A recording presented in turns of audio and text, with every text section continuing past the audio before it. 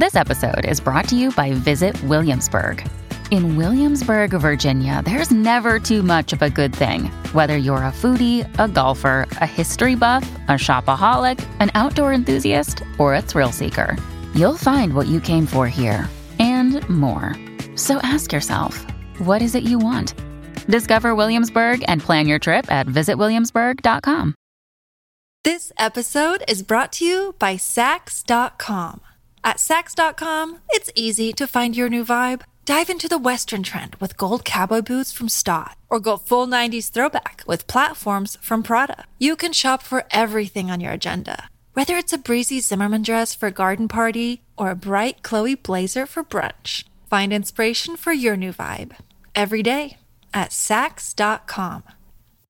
Mom deserves the best, and there's no better place to shop for Mother's Day than Whole Foods Market. They're your destination for unbeatable savings, from premium gifts to show-stopping flowers and irresistible desserts. Start by saving 33% with Prime on all body care and candles. Then get a 15-stem bunch of tulips for just $9.99 each with Prime. Round out Mom's menu with festive rosé, irresistible berry chantilly cake, and more special treats. Come celebrate Mother's Day at Whole Foods Market.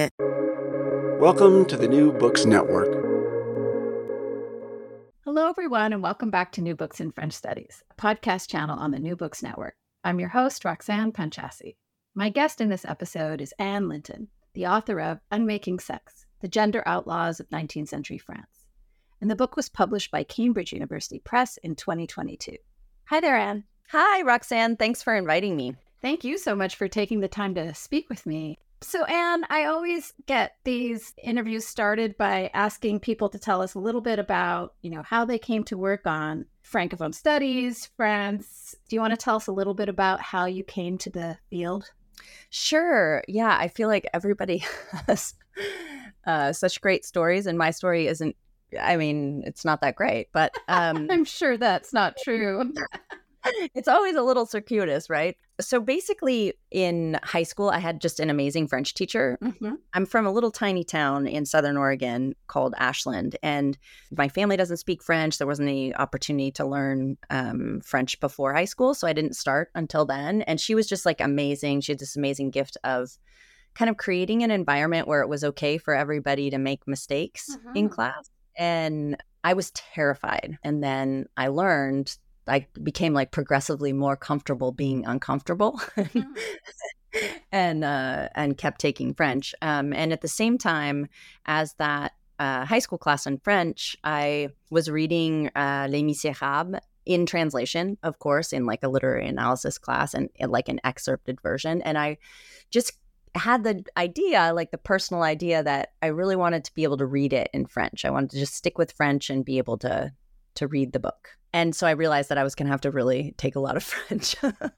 if that was the case. And when I was applying for schools, for colleges and stuff, I found out that my parents didn't have, there was no savings for me at all to go to college. And they were just kind of like, well, you're going to have to work really hard and get a scholarship and see how it goes, see if we can make it work. And so I worked my butt off in high school, and I really wanted to go to Middlebury to do French. And I was so lucky that I got in, but they wanted my firstborn child. I think they gave me the tiniest of tiny scholarships. So I ended up going to a different school that gave me basically a full ride. And I was so mad at my parents that I don't know why. It was my type A rebellion against my parents was that I decided I would pursue international business and just ignore French. So I,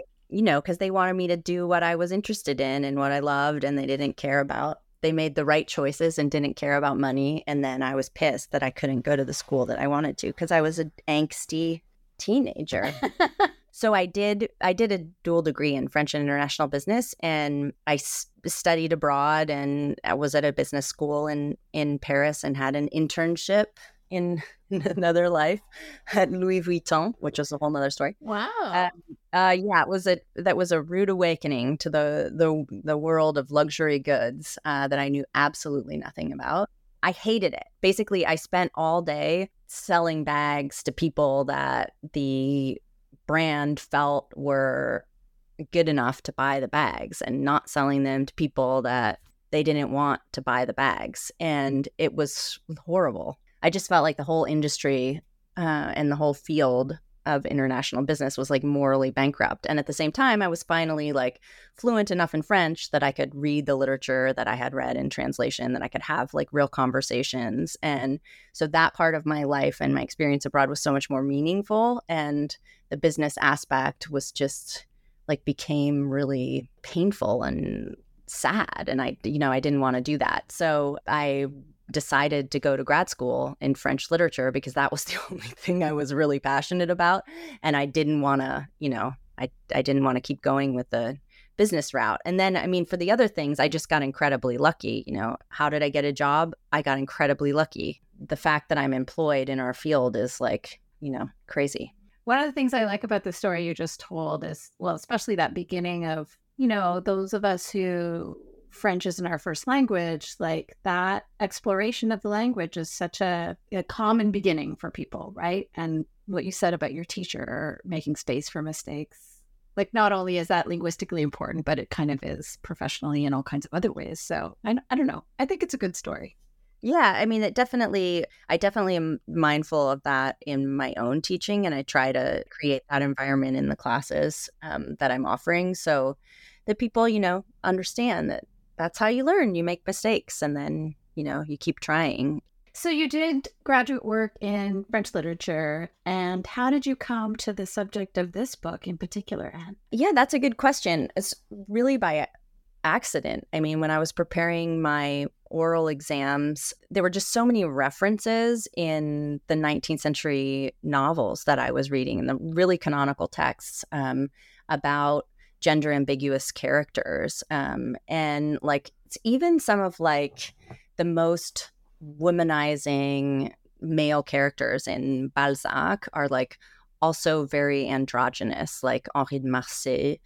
And I just wondered what was going on at the time in medical literature and in scientific discourse and in legal discourse. Like what was the kind of the cultural background that was creating the environment that there were all of these characters. And just even beyond the characters, there are just a series of really canonical, well-known novels by Henri de Balzac and Théophile Gautier, where like the reader or the other characters in the novel don't know the gender identity of the main character. And like the whole plot is kind of turning around, figuring out the gender of that character. Mm-hmm.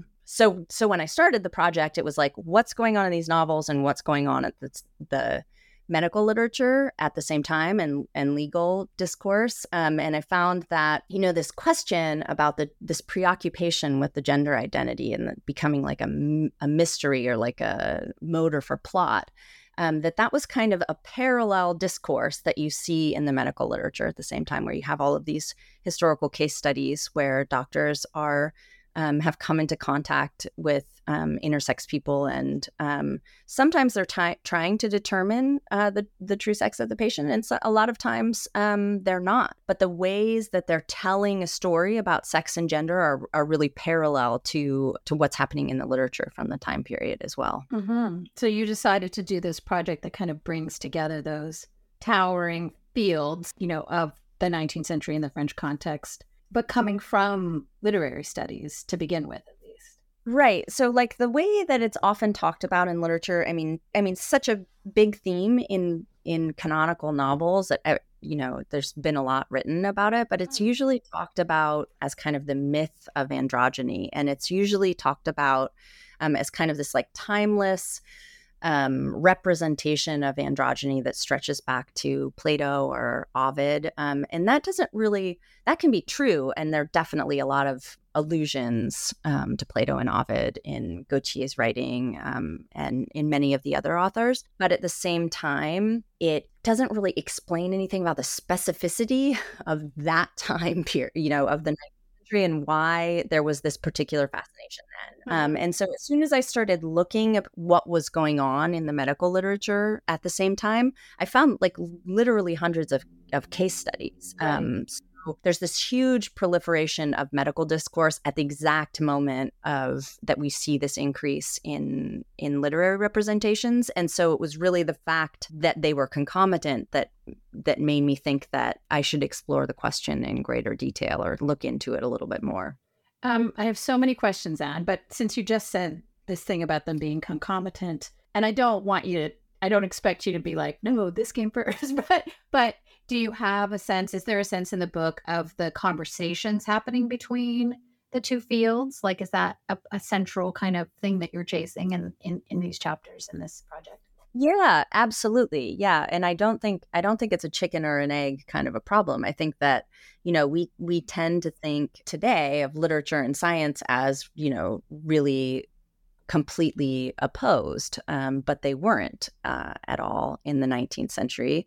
You have naturalists like Émile Zola that were repurposing scientific discourse in order to write fiction, in the 1870s and 80s at the end of the century. And at the beginning, around, during the Restoration, when Balzac was writing, you have all of these naturalists who are writing on teratology, or the study of what was called monstrosity in the 19th century, just very basically congenital variations of the human body in humans and other animals. And so the people were talking to each other. And so that dialogue and the exchanges between doctors and novelists and scientists, and that's definitely something that I hope comes out in the book. It's one of the fascinating things about this book is the kind of approach that you take in your readings, but of all of these different types of sources. And I'm going to come back to asking you some more maybe detailed questions about the material you're working with in this project, but also just the kind of, at some basic level, like the common thread of storytelling. This is at some level about the stories that people told and continue to tell about bodies, their own bodies, but also the bodies of others, and how that makes for almost why wouldn't you look at the way that those narratives cross domains and genres, not just within literary studies or within medicine, but between them, right? Right. And I think that the question of why it hadn't been looked at is really fascinating as well. But I think it's related to just this general invisibilization of intersex, even in our contemporary time. But because the majority of the literary critics and the historians who had talked about androgyny and representations of androgyny in literature from the 19th century had really argued that it was completely divorced from intersex, from actual bodily variations. There was sort of an unwillingness to actually explore what was happening in medical cases. There are great and really important exceptions to that. Alice Drager has a really important book in the last quarter of the 19th century that's looking at, medical cases, and it's a comparative study between France and England. It's a really important and brilliant book, but it wasn't looking at literature, right? And so, it didn't seem like the dual approach had been fully explored, and so that's what I was trying to do in the project. So, can we talk about this 19th century? How is it, if it is sandwiched between, I don't know, the revolution, the turn of the century, some other moment in the later 19th century? Like, how do you kind of understand the period that the book covers and whatever its whole is or wholeness is? And then also the France part of it, which you brought up, referencing this other scholarship. Like, I think 19th century France, for all kinds of reasons, is such a site for especially the discussion of the kinds of things that you're talking about in literary and medical discourse. And, what you might tell us about how we might think about France as distinct in that field. Okay, yeah. So first, when I say 19th century, I'm sort of always meaning long 19th century, sure.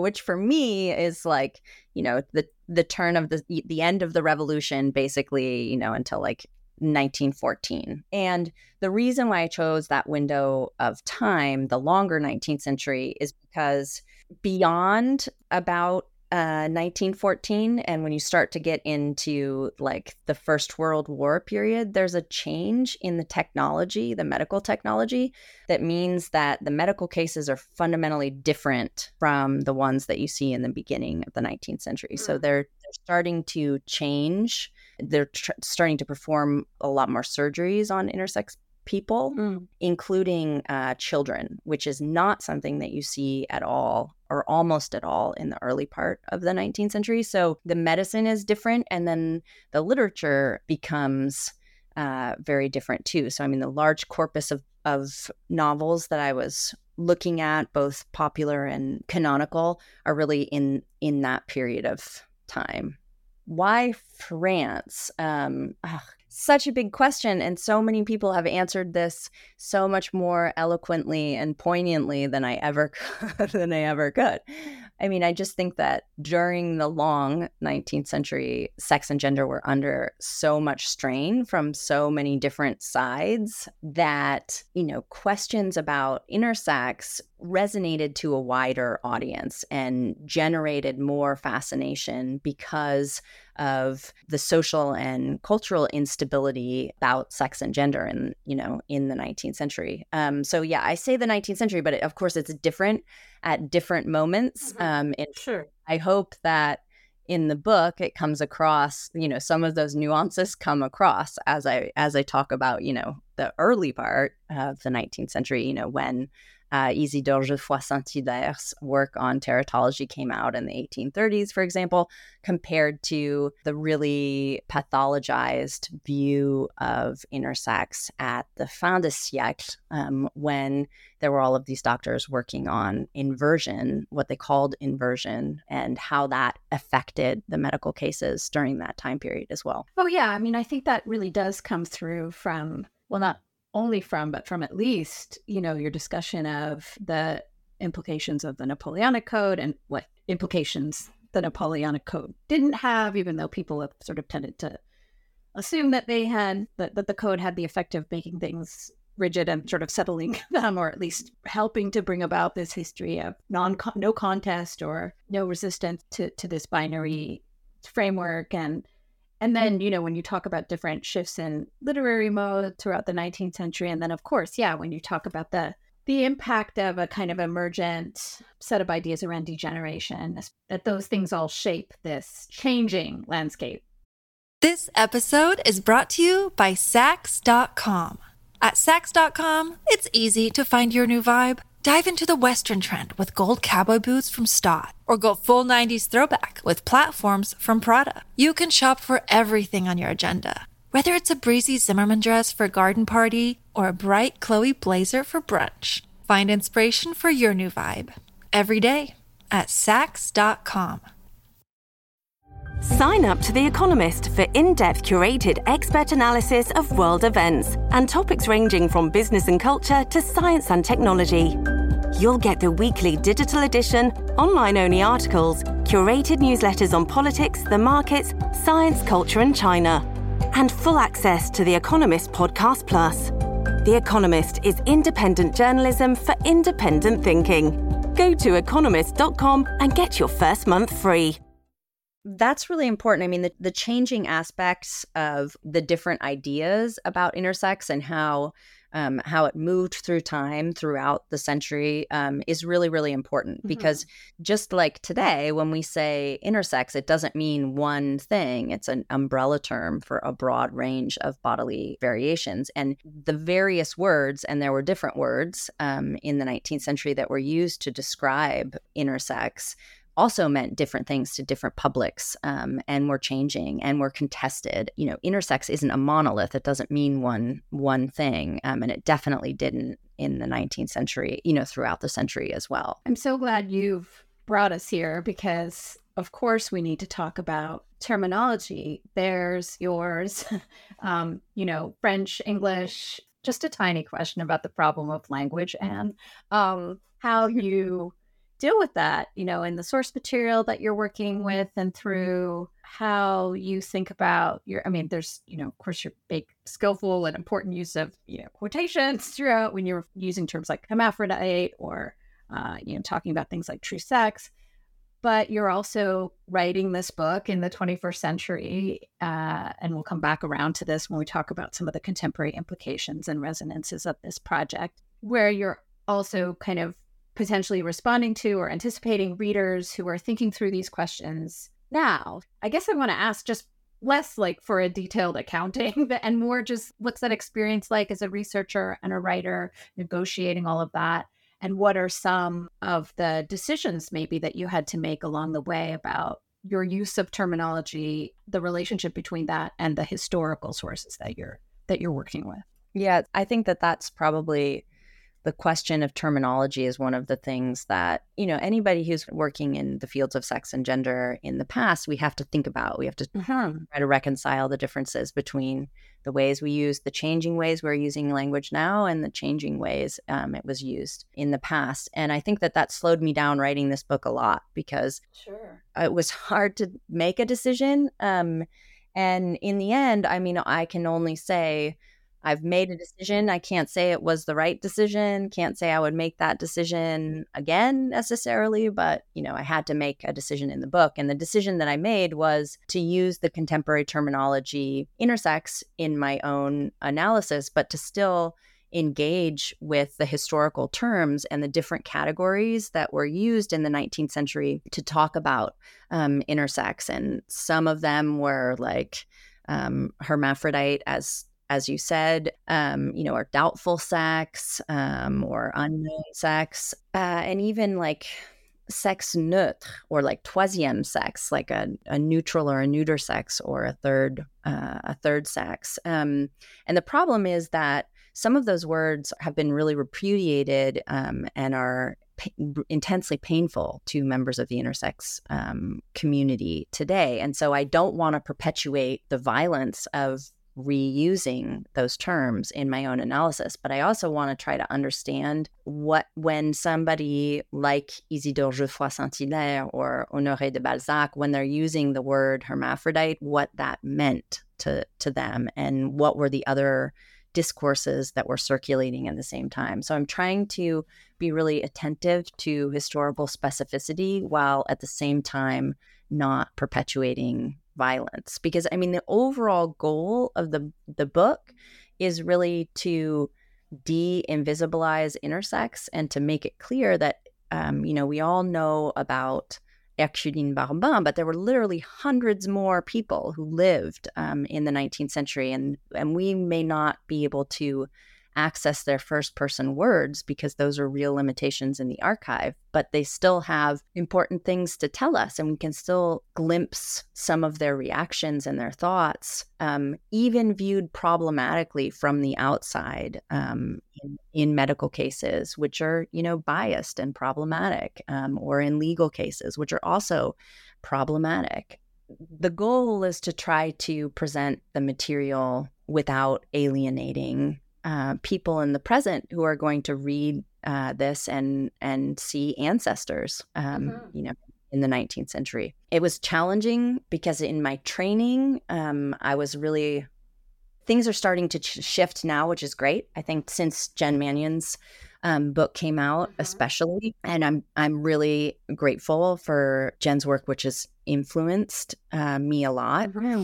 But in my training, it was we were sort of always trained to like stamp out anachronism, and you can't use terms that didn't exist. And I think really in this project, it's important to try to do both. That was sort of my goal. Whether or not it was successful remains to be seen. The readers will decide. You mentioned Herculine, Anne, which, everybody knows, like you said. Maybe not everybody knows, but could we use that as an example of what you're trying to do differently with respect to the history of sexuality in this project? Yeah. Herculine Barbin is the most well-known example of intersex, not just from 19th century France, but like the whole period, And so even today, Barbin's birthday on November 8 marks the Intersex Day of Remembrance. I guess just briefly to summarize for those readers who haven't had the immense gift of reading the memoirs, I would really encourage you to. Herculine Barbin is the author of the only known memoir written by an intersex person in 19th century France. And so it gives us the only first-person account of the hopes and the triumphs and the aspirations and also, the daily experiences of an intersex person from that time. And it's really crucial because the memoirs represent the only first-person point of access into the everyday lives and experiences of an intersex person from that time period.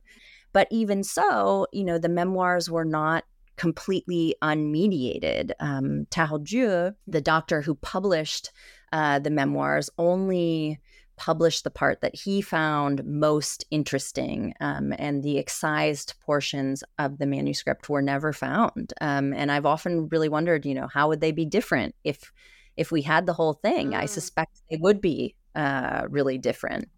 So Ercudine Barbin was, an extraordinary individual who was also well-educated and was a teacher, born in 1836, and assigned female, consistent with, you mentioned earlier the Napoleonic Code. And the code required that all infants be assigned a sex within 3 days of birth. And so Barbin was assigned female, consistent with basically that French law.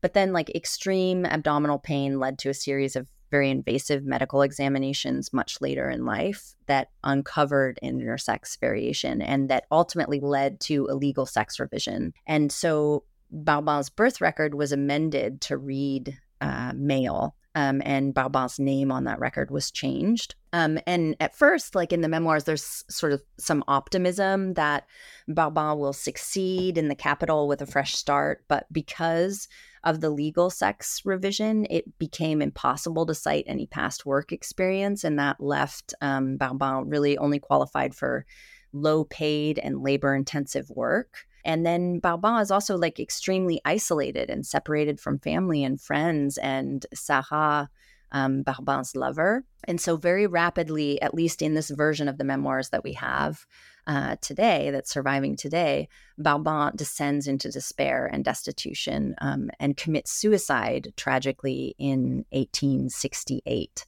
At which point the complete memoirs were found by doctors from the state registry office, and the intersex variation was uncovered inadvertently. And then at that point, they went back and found that Barbin had earlier been the subject of a medical publication right before the legal sex revision.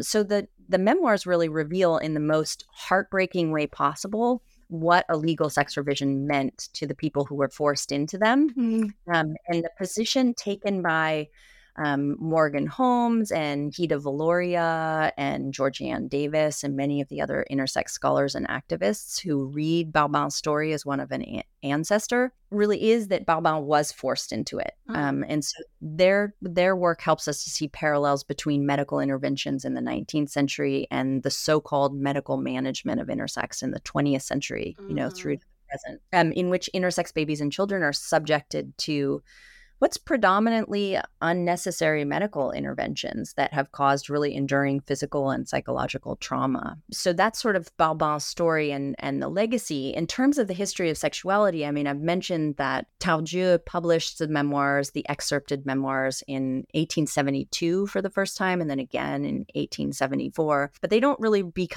they're hugely well known in the 19th century. Barbin's life becomes the most cited life in all of the medical cases following the publication of the memoirs. Today, when we think of Ercudine Barbin, you can't think of Barbin almost without thinking of Foucault. Right, I can. Right. When Foucault published Barbin's memoirs, I think in 1968, and then shortly after that, maybe it's 78. Shortly after that, the English version. It's actually only in the English version of the memoirs that Foucault has this preface where he talks about true sex. And he basically advances the argument that in the 19th century, all doctors believed that everybody was born with binary sex. And it could be really hard to figure out in the case of people born with intersex traits, but it was always there on the body, and it was totally up to doctors and experts to figure it out. And what I'm trying to show in the book is that like every historian ever has ever said, it's a little bit more complex than that, you know? There were a lot of doctors that became increasingly aware that it was difficult and in some cases actually impossible to assign a binary sex to some of the patients that they were looking at. And so their interactions with patients in some cases challenged their pre-existing views about sex and gender.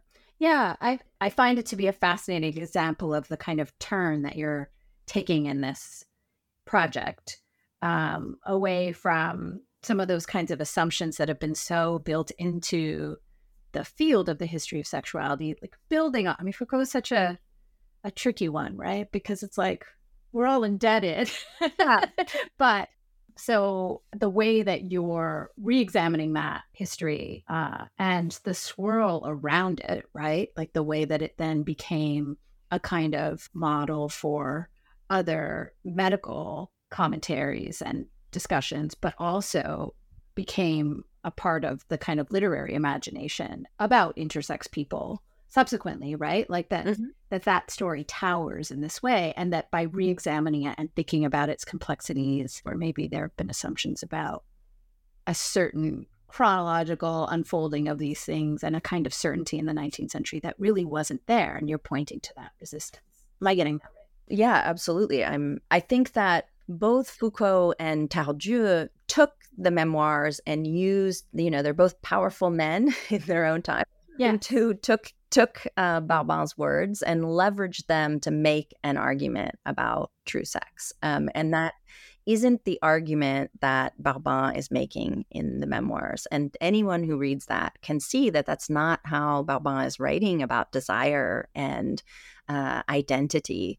And so what I'm trying to do in the book is show that isn't an isolated example, right? There are many other cases where what's going on isn't just a discussion about true sex. I'm trying to shift the focus away from true sex and to think about the lives of the of intersex people and those born with intersex traits in the 19th century, and then also ideas about non-binary sex and not just true sex. And I think that that's very much there in all of the discourse, and I think that reveals how indebted I am to Foucault. But at the same time, I can still say, right, there's more than 5 cases, right? It's more complex. One of the things that I find really compelling about the book, Anne, along these lines, is that when it comes to the literary sources that you're working with, you're also looking at like canonical writers, like the biggest ticket writers of 19th century French literature, and bringing those readings together with readings of a whole world of popular, lesser known literary sources and authors, and then bringing those together with the medical stuff, some of which might be familiar to people who know about 19th century medical history. And I guess I just wanted to ask you about that, in terms of reaching an audience of readers, but also thinking about how you work with those different types of materials in a project like this. Yeah, that's a great question. Definitely when it started out, I was looking at these canonical authors like Théophile Gautier and Mademoiselle de Maupin, or Sérafita with Balzac, or Zola's writing. And as I continued to research more, I found out that there's an increasingly well-known corpus of popular literature from the 19th century about intersex. And I think the earliest example of that is Cuissin's Clémentine, Orpheline et Androgyne from 1820. And what was fascinating to me reading all of these novels is that the popular work kind of became a missing link between the canonical novels that we all have read and know really well and the medical literature. Because in the popular novels like Clémentine, it's very clear that what the authors are talking about is actual intersex and not androgyny or some sort of mythological. I mean, it's just like, it's very clear because doctors and medicine play a role in the text. And so it's interesting to me to think about, we know some like lesser well-known but still really important books on intersex, like Fragoletta, Henri de Latouche's Fragoletta. We know that influenced for sure like Gautier and Balzac because they say that, in their writing, where we don't know if Clémentine, if they had read any of those works at all. But what's interesting to me is that a lot of the scenes reappear. So I kind of wonder if they did. But either way, the fact that there is this kind of secondary corpus of novels that many of them published, that were republished and that were fairly widely read, but have been mostly forgotten about today. The fact that this other corpus exists really just demonstrates, I think, the level of fascination with intersex in 19th century France, like across multiple discourses. It makes me want to ask, I mean, I already wanted to ask you about this, partly just because the book is really so striking, right, to look at. Like I hope you're happy because it's kind of an amazing object. Right? You mean the cover? Yeah, the cover. I mean, and the image. Who is it? It's Nadar, right? Yeah, the image on the cover. Yeah. And so I wanted to ask about the certainly the book makes this obviously compelling argument about the medical and literary and how those things are connected, imbricated, all of that. But to think about this in a broader field, and you have some illustrations in the book.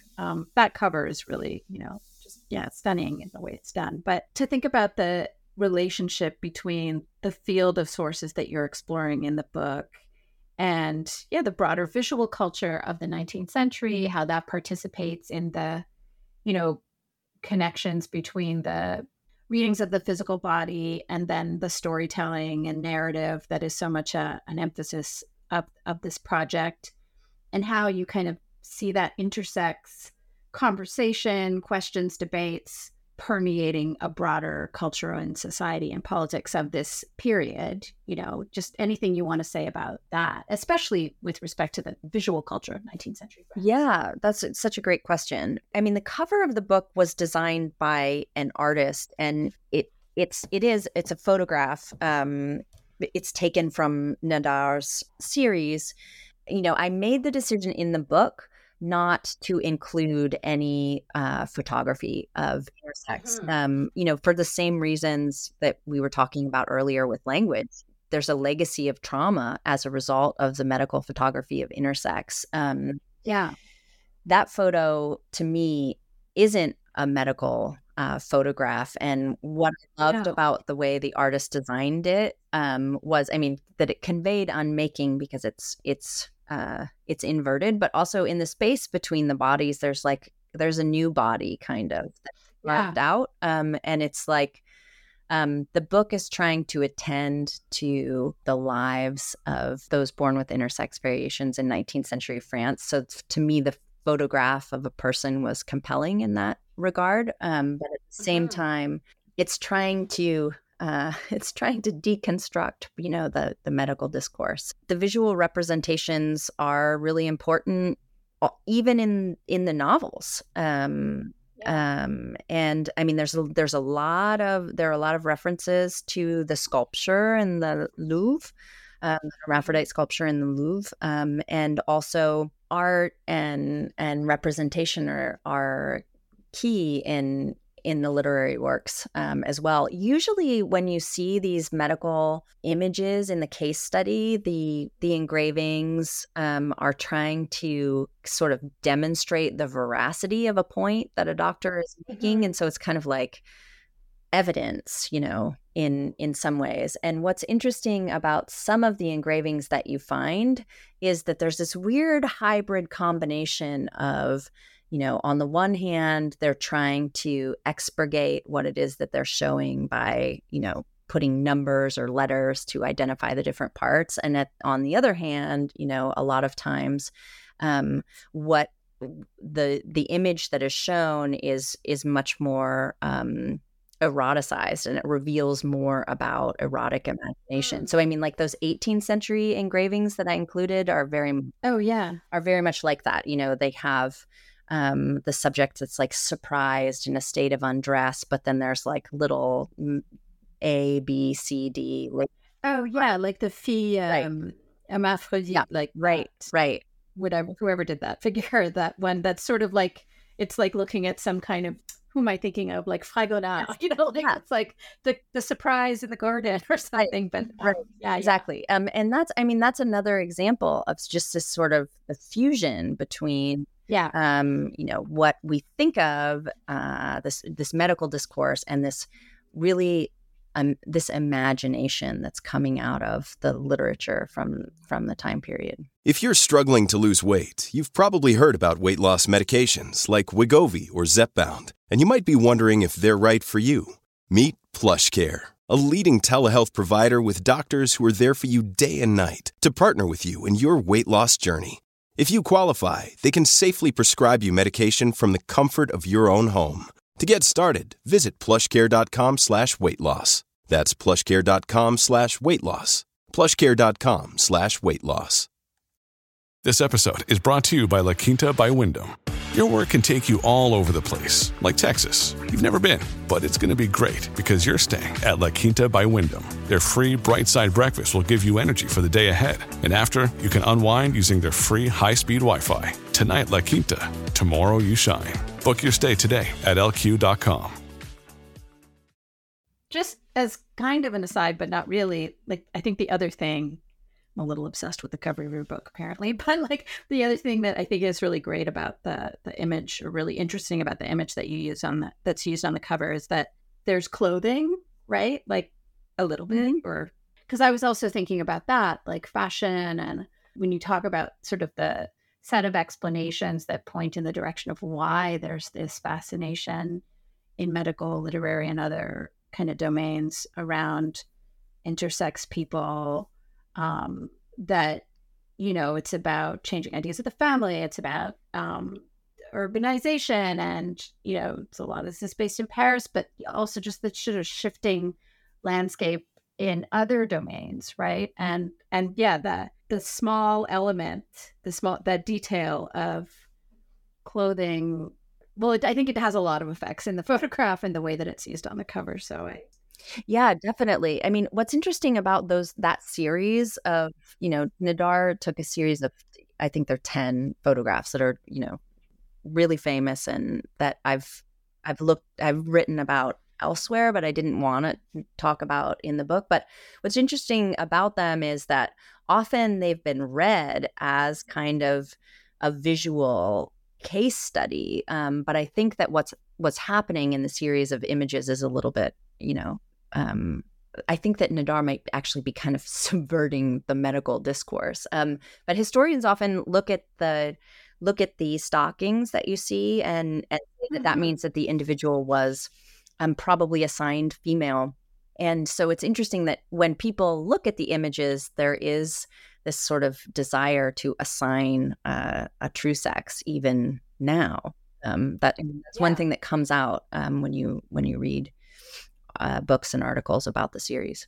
So, and can we talk about the structure of the book as a way of kind of getting at, we never have time to, get into every single chapter in the book. And we've already brought up like a number of issues that run throughout the project and then come up in different chapters in different ways. But those two parts of the book, Cultural Prehistory of Intersex from the Archives, part 1, and then part 2, Contextualizing High and Low Literary Narratives, just thinking about how, especially from a writing and organizational point of view, because I think that's some of what we can offer in these interviews for people, like a bit of a behind the scenes of how did you do this?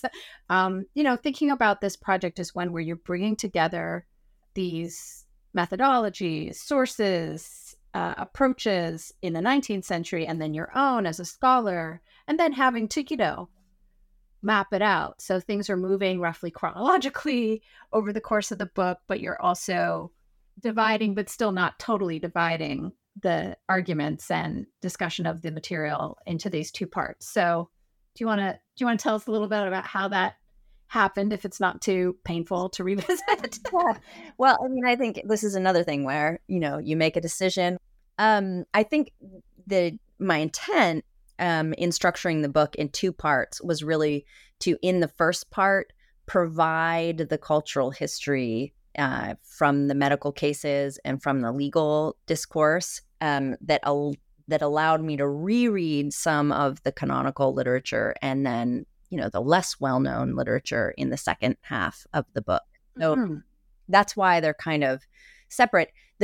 The original project was a lot bigger and a lot longer, and and this is what you're allowed to do with 100,000 words. And so so it is separate in some ways, but as you say, I bring the medical literature back into the cases that I'm reading. I just want to provide that sort of the summary of what my findings were in the first part of the book. Another thing that I find really important and interesting as a point that you're making is that, how do I say this? That, readers might be inclined to get a little carried away by the revolutionary nature of some of the authors that you're looking at and some of the narratives that you're looking at as kind of, radical openings to a whole new world, or like some kind of utopian post-sex, post-gender universe. Like sometimes when we're looking for things historically, all of us, might think we're finding that in the sources that we're seeing in terms of like either, doctors or other scientific and medical personnel who seem to create openings, or even examples from the literary imagination that seem to be kind of revolutionary in their presentation of ambiguous sex or, doubtful sex, some of these other kinds of things. So yeah, could you say a little bit about how you respond to, or how you think about the relative conservatism, I guess, when it comes to these ideas, bodies, people of the authors that you're dealing with and the doctors and others that you're dealing with, relative to the triumph of like normativity in the 19th century and into the 20th century? Yeah. I mean, this is an important struggle and important balance. And it always comes up in my teaching as well, because I'll teach Mademoiselle de Maupin and think, this is amazing. Like, can you believe that this is happening in the 19th century? That this character is saying, "Je suis d'un troisième sexe à part." Yeah. Encore non. Yeah. Isn't this amazing? And they're like, "Oh my gosh, this is terrible." Right. Yeah. I mean, the way I see it in literature, I think what Mademoiselle de Maupin and many of these other novels are doing throughout the entire novel by creating this story about a character whose gender is unknown, is extending the possibility, is allowing us to, escape for a moment while we're reading this book, the triumph of heteronormativity in the 19th century. And that, at the end, it invariably doesn't end well for these characters. Well, Maupin absconds by night, so that's more hopeful. But very often, Fragoletta dies by the sword, and Serafita ascends to the heavens. So very, very often there is, a very heteronormative ending that's sort of seen as a way to, or like put out as a way to compensate somehow for the things that the novel has done that challenged the order of things. But for me, that's like more of a smoke screen. I mean, that's just kind of how I see it. I don't think the novel is really about how it ends. And so, yeah, I mean, I think the medical history of intersex is different in the 19th century. It's very different from the 20th century, but it is still incredibly traumatic and painful. And you can see that from what happened from Barbin's descriptions of first-person accounts of the examinations, and you can glimpse it from reading the cases, and it's in many ways a very, very dark history. Certainly in the end of the 19th century, when degeneration theory really takes hold, it fundamentally shifts the way that doctors are interacting with their patients. And you really see for the first time in these cases the preconceived notion that because somebody's body is different, that they're also predisposed to mental illness, and that supposition doesn't start at all before degeneration theory. And so, yeah, I mean, I wouldn't say revolutionary at all, really, Yeah. in many ways. But I do hope that the book makes people think about the 19th century in a little bit more of a nuanced way than just like the one fascination with all doctors is to determine the true sex of their patients, that's the only thing that ever happens. That's not accurate. And I think it's fascinating to me that you can read these cases and the popular literature and even like canonical literature against Zola and realize that there's some gender creativity happening, certainly that Zola wasn't coping for in spite of himself.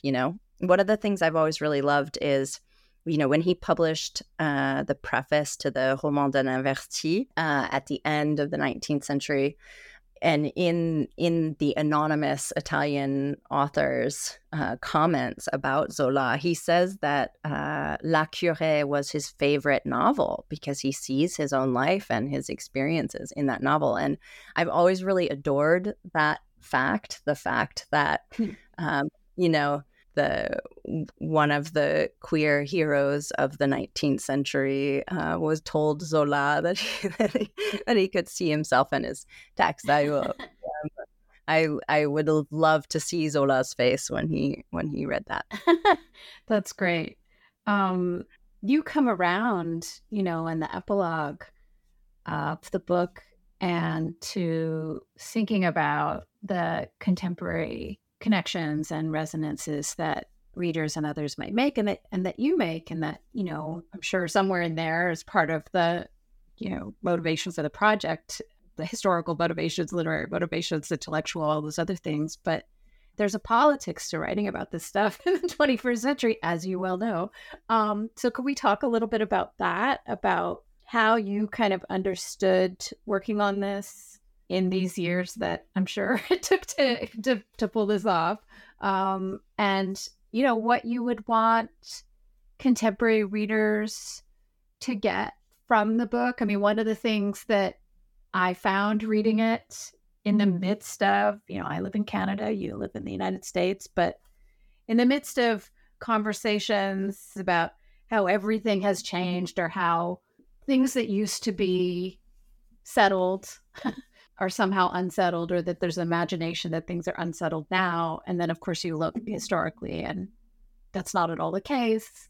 You look at these debates in the 19th century that, even if we don't want to call these authors revolutionary at all, that the idea that that there's a historical instability here that hasn't been introduced by some secret cabal or anything like that, that's one of the possibilities, just one of the possibilities that a project like this offers to contemporary readers, activists, others who are kind of looking for a broader archive to kind of bring to contemporary debates and conversations. So yeah, could you say a little bit about how you understand the book as not just part of a scholarly set of conversations about the past, but that, you're in the thick of it in terms of contemporary debates around some of these questions, especially where you live in the United States, but not only there. Yeah, absolutely. I mean, I think everything you've just said really, really resonates with me. I mean, I think that the most important lesson that, the most important thing that sort of like the 19th century debate about, what they called hermaphrodism or, intersex, what this 19th century debate can teach us about today is really, that intersex folks have always been here and they're always going to be here, because intersex, is just a term, an umbrella term for a broad range of naturally occurring bodily variations. So, the vocabulary is dynamic today as it was in the past, but the people have always been here. But, one key difference between the 19th century and our own time is this medical management of intersex. And so intersex scholars and activists have really been arguing since the 1990s that babies born with intersex traits should not be subjected to unnecessary medical interventions. And this is really a difference, because in the 19th century, and especially in the beginning of the century, the technological limitations meant that the bodies of babies and children were not being systematically altered to fit cultural beliefs about what a boy or a girl should look like. And, all of the debates, this really, intersex and transgender are totally distinct contemporary terms, but they're related in the contemporary sphere. Particularly in this country, but really all over. With the debates over trans participation in sports and the bomb threats on hospitals that are performing gender affirming care. So my point in the book is that in the 19th century, intersex was really becoming increasingly visible because of all of these medical cases, because of these stories, because of the increasing venues for publication. Whereas it was rendered increasingly invisible, in our own time following John Money's work at Hopkins. And so I think that, this invisibilization was maybe a factor for some of these literary critics who were first trying to think about literary representations of androgyny, that maybe there was like a theoretical and discursive limitation that prevented them from seeing what from taking intersex embodiment seriously.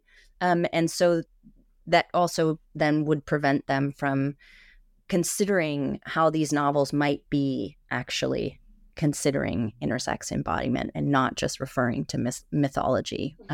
So those are some things, I guess, that I'm thinking about. And it's, as you mentioned before, this is right now we're so fortunate that there's so much new work coming out, amazing work by historians like Jen Mannion, Female Husbands, Kit Halem's Before We Were Trans, I just read, is fantastic as well. So much new work that's really uncovering LGBTQIA plus individuals in the past, and that's really important. But at the same time, we're in this contemporary moment where intersex people, but trans people also as well, are just really under attack. So, it's hard to write about without thinking about what's happening in the present. But at the same time, what was happening in the period of time that I'm looking at in the book is also fundamentally different. And so that's what, those are some things that I'm thinking about. Well, I could just talk about this with you for hours, but I'm not allowed to. No one will listen to our 6-hour interview, Anne. So can you tell us a little bit about what's happened since the book came out and what you're kind of looking forward to in terms of subsequent projects? Anything you want to share about what's going on for you now? Yeah, I'm working on my next book project. I also teach a lot at San Francisco State, so I'm working slowly on my next book project with a really high teaching load. Not really high relatively, but high for me. Sure. So in my next book, I'm trying to think about literary imaginings of gender crossings, like within the context of 19th century technology, that was beginning to realize the potential to modify gendered embodiment. So, for example, like early reproductive surgeries like ovarectomy or surgeries on adults with intersex traits in the 19th century that were sometimes also elective. So we often think of the technology for changing sex as not really emerging until the 20th century. But there's a lot of recent scholarship in intersex studies that has uncovered the kind of intertwined medical history of intersex and transgender in this country, especially by Hill Malatino, and Sandra Eder just wrote a great book as well. So while new work in historical trans studies has really drawn attention to precursors to trans identities in France, at the same time. So my new book project argues that technological innovations ensured that medicine would one day be able to transform bodies to express identities for which no language yet existed. So it's trying to trace the emergence of trans technology further in the past, like long before it was named, at a period of time when binary sex was really seemed to be under attack from all sides. So that's sort of the next project. And I also recently co-edited a volume of Yale French Studies with Raissa Rexer on photography. Oh, wow, yeah. Yeah, photography and the body in 19th century France. And that brings together some essays by literary and art historians and comparatists and the curators of France's really preeminent photographic collections at the Bibliothèque Nationale and the Musée d'Orsay. And Raissa and I are both proud of the fact that like the authorship of that volume is as diverse as the content of the essays. So it tries to really push beyond gender and geographic and cultural boundaries.